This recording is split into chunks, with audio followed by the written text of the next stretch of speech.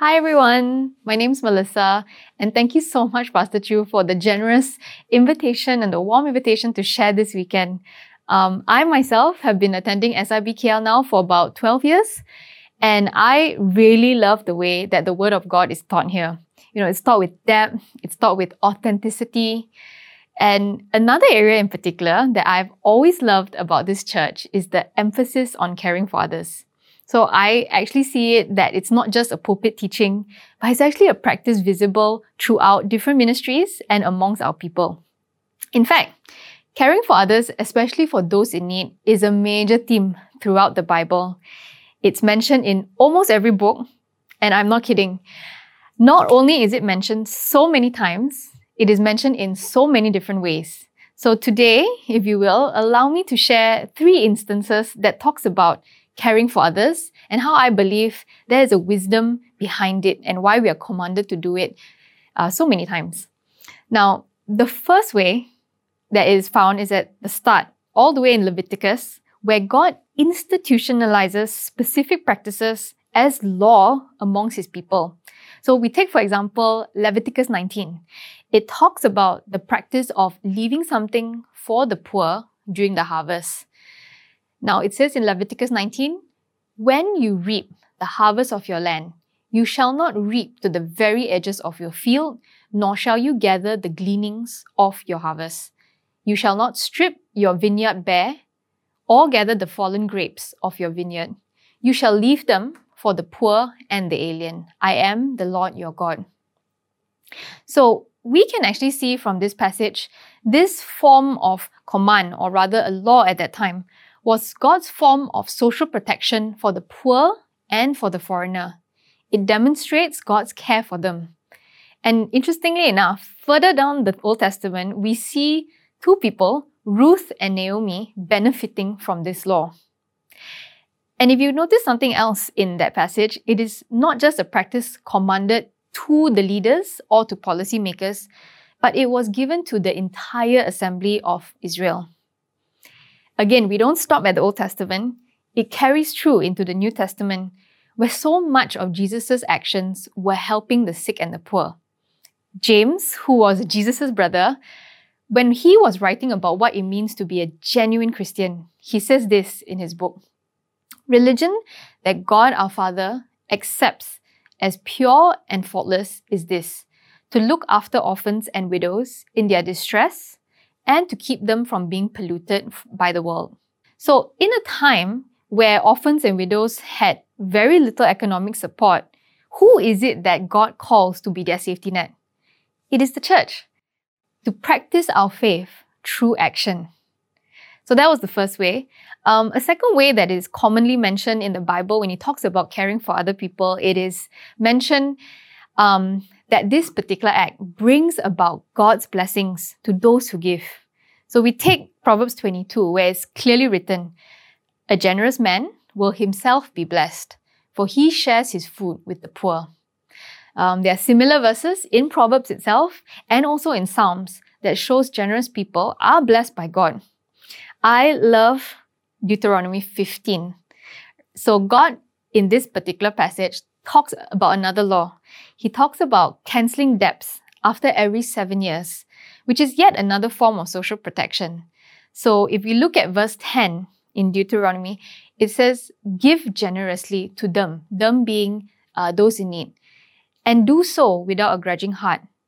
Then, because of this, the Lord your God will bless you in all your work and in everything you put your hand to. There will always be poor people in the land. Therefore, I command you to be open-handed toward your fellow Israelites who are poor and needy in your land." What an interesting verse.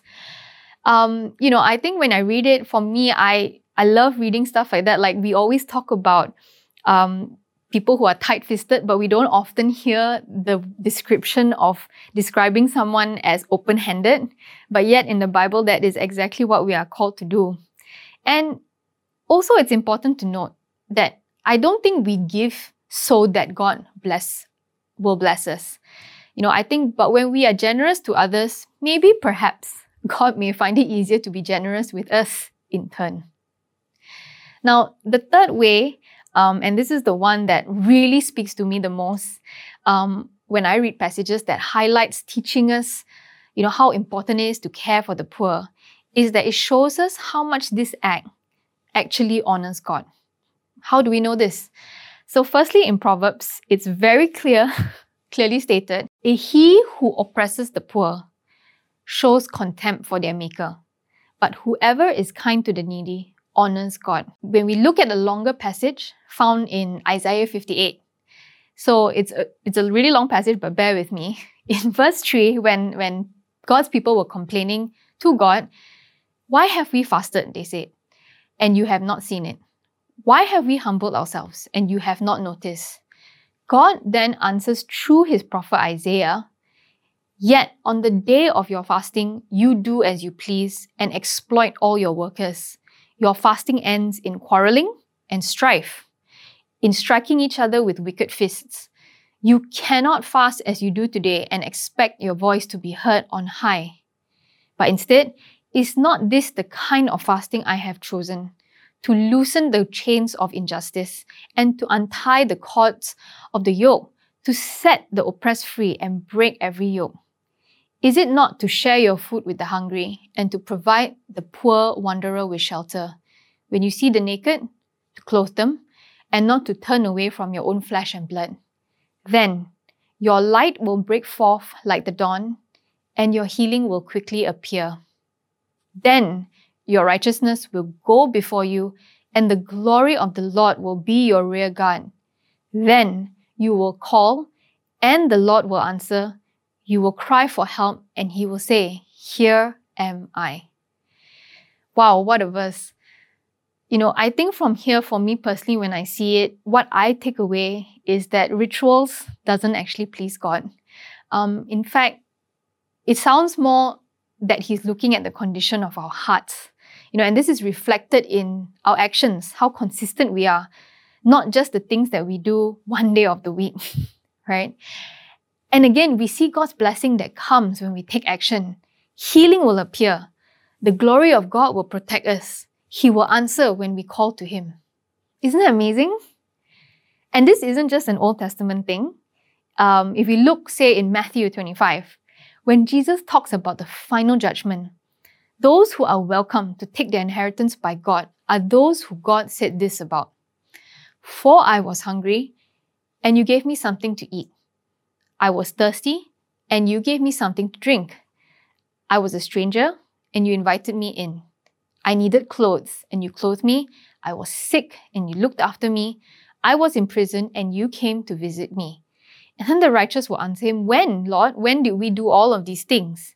Then the king will reply, truly I tell you, whatever you did for one of the least of these brothers and sisters of mine, you did for me. For when I think back for all the things that God has done for me in my life, I don't think there's a way I can ever truly repay him. But it is nice to know that there are small things I can do that honors God and hopefully pleases him. And perhaps this is one of it. So if God emphasizes this practice of caring for the needy so many times throughout the Bible, I believe it must be important. And I believe there must be a wisdom to it. Otherwise, why ask us to do it, right? So let me tell you just a little bit about myself before I go into sharing some stories. I consider myself very fortunate that my full-time job is thankfully not preaching, but is in the field of social work. This year marks the 10th year I've actually been a staff with an NGO called Yayasan Generasi Gemilang. So Generasi Gemilang, or GG for short, we are a charitable foundation that aims to raise an exemplary next generation and empower families. We work with all Malaysians, regardless of race, religion, or creed. So 2020 being my 9th year, it was starting out to be an exciting year. We had plans in place. Me and my whole team were geared up to go, but we had no idea just how exciting 2020 would end up being with COVID-19. In March, we had to close the office, stop all the programs with the MCO because everything we did was face-to-face. Yet, even as we were preparing to go into lockdown in March, I personally felt a sense of urgency stirring within me. I knew that families, especially the families that we serve, would be severely impacted. But just that at that early on, we didn't know exactly what kind of help they needed or how bad the situation would actually turn out. So I prayed about it. I remember asking God, show me how to act on this feeling of needing to do something. I had no idea what to do and how to do it, especially how to do it remotely since we were all confined to our homes. But I just asked God, if this is something you put in my heart, please, Lord, just show me how to do it. Now, one of the most amazing things about my job is actually the people that I have the privilege to work with, my amazing colleagues. This feeling I had was something many of them shared as well. And together we decided to find out what were the current needs and what can we do to meet it. Based on our experience, we narrowed down food as a high priority, especially for the elderly and the disabled living in the low-income communities we already work in. So I remember that particular weekend, right after MCO was announced, we launched a fundraiser seeking to raise 30,000 ringgit to feed 150 families for 2 weeks. You know, as a team, we had never done food aid distribution on this scale before. And I must give a shout out to the entire GG team who was so amazing. They figured out how to distribute food from our homes. They figured out how to distribute food without any of us breaking the MCO regulations or even putting the community at risk. Another group I must thank are our donors who helped us reach our target within 1 weekend. And because of their generosity, we were able to help so many more families who grew increasingly worse off as the MCO prolonged. So instead of 2 weeks, which was our initial goal, we ended up providing food for 15 weeks to over 500 families. And in total, we raised and spent 712,000 ringgit. Now, from this initiative alone, I have learned so much that I believe so strongly that there is a wisdom in why God emphasizes it for us to practice being compassionate. Firstly, I believe when we help those in need, we actually understand better God's heart for the poor. We see and hear what God Himself sees and hears. So, for example, during the food aid distribution, we prioritized families using calls. We called them to assess their needs because we couldn't go face-to-face to meet them. And as the MCO prolonged, we had to expand our initial target. So at first, we were really looking to help the elderly and the disabled. But with prolonged weeks being in the house and being unable to find jobs, we found that it was families, especially families with young children, who had ran out of food and really needed our help. You know, I remember speaking to one father who told me that he had no choice but to feed his 2-year-old sweet tea or teh-o because they had no money for milk powder.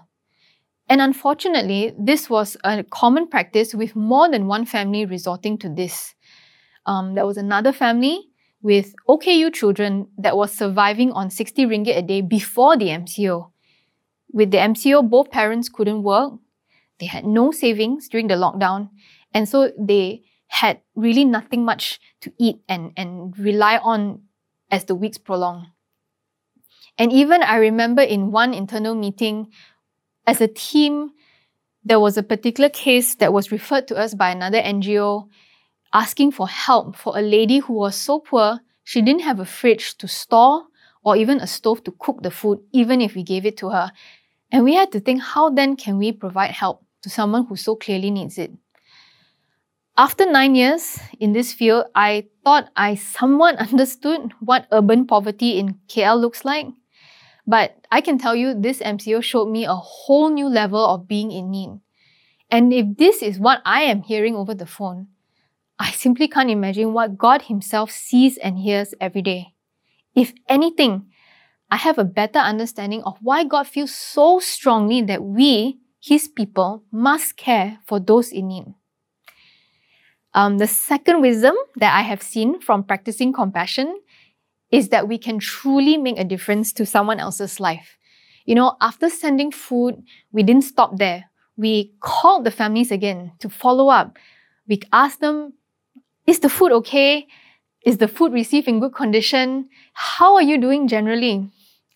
And the amount of thanks we received over the phone was overwhelming.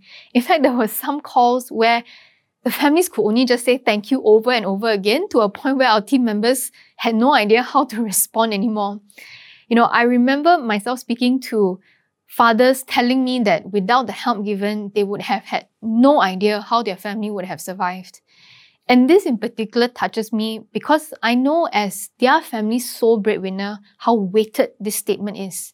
Because as a father, whose job is to provide, and when they are unable to do so, it really means a lot. Another one that stood out was a mom that I spoke to.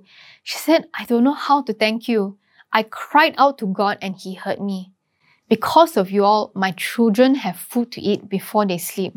Deeper than the thank yous from having food, the food aid we gave provided a variety of nutrition. So many of the families that we were calling told us that they were surviving on just one egg and plain rice for each meal. Sometimes not even 3 meals a day, sometimes less. But with the donations that we received, we were able to provide fresh vegetables, fresh chicken, and even the occasional treat like Milo or Maggi Mee. Some of the parents videoed their children's reactions when the food pack came, and it was so cute. They were so excited to see something different that wasn't rice. And it was a treat for them. But more importantly was the consistency of the food. We provided food every week, and that in itself helped alleviate a lot of stress for the parents. They didn't have to worry about where their next meal would come from. And this also stopped one of the practices that we heard about from other NGOs, where some families would resort to hoarding aid, simply because they just don't know where the next bag of rice would be from. The families that we put on our distribution list, we saw them through from the start all the way to the end when the MCO was finally lifted in June. And altogether, that was 15 weeks. Also, when we gave open-handedly as commanded in Deuteronomy. So not just food, we also gave families with petty cash, and this was before the government announced the Bantuan Prihatin Cash Aid. So in April, we were giving 100 ringgit a week for the families who did provide the bank account numbers. And for most traditional donors, I know this is quite against the norm to give cash. There's always the worry that money will be abused. But I think at that point, our team felt confident to give cash because we saw that there were so many other important needs that food alone could not solve. And in addition to that, there were so many credible, internationally backed research that supports the provision of cash transfers as a very meaningful way to help families, especially in times of crisis. We learned through the calls later that the families had used the money to buy things like milk powder, diapers. Some use it to buy cooking gas. Some for over-the-counter medication like Panadol, or even transport to get medical treatment like dialysis. So don't underestimate the impact of our giving, no matter how small. Sometimes it may not seem like much, but I can tell you, 50 ringgit can make a world of a difference to the families we helped. Lastly, as I wrap up, the final wisdom that I personally have seen and I have learned from putting this into practice of helping those in need is that I believe we ourselves grow when we give. And for me, this specifically was in the area of generosity, challenging myself to be not just generous, but open-handed as the scripture commands. I've seen throughout my years working in this NGO that you don't have to be wealthy to give. In fact, last year, we discovered a group of teachers from a local school nearby who was using their own money to help their needier students during the MCO. In another one of my calls, I spoke to a lady, and this I will always remember. She told me, if you only have one space for one family this week, and as much as she and her children really needs it, she asked, can I put her elderly neighbor on instead of her? And she said because this neighbor of hers had nothing in her house. The lady told me that she felt so bad that she gave her neighbor 3 out of her remaining 10 eggs. And I was stunned. If you think about it, it's not just giving 30% of your monthly income because next month you're going to get it. But this is like as if you're giving 30% of your total assets, because she had no idea where to get more eggs after her 10 eggs ran out. Thankfully, we were able to include both the students and these two ladies on our food aid distribution after we found out about them. And this story, this egg story in particular, stuck with me. And later on this year, or that year, I was in a situation where I remembered the story again.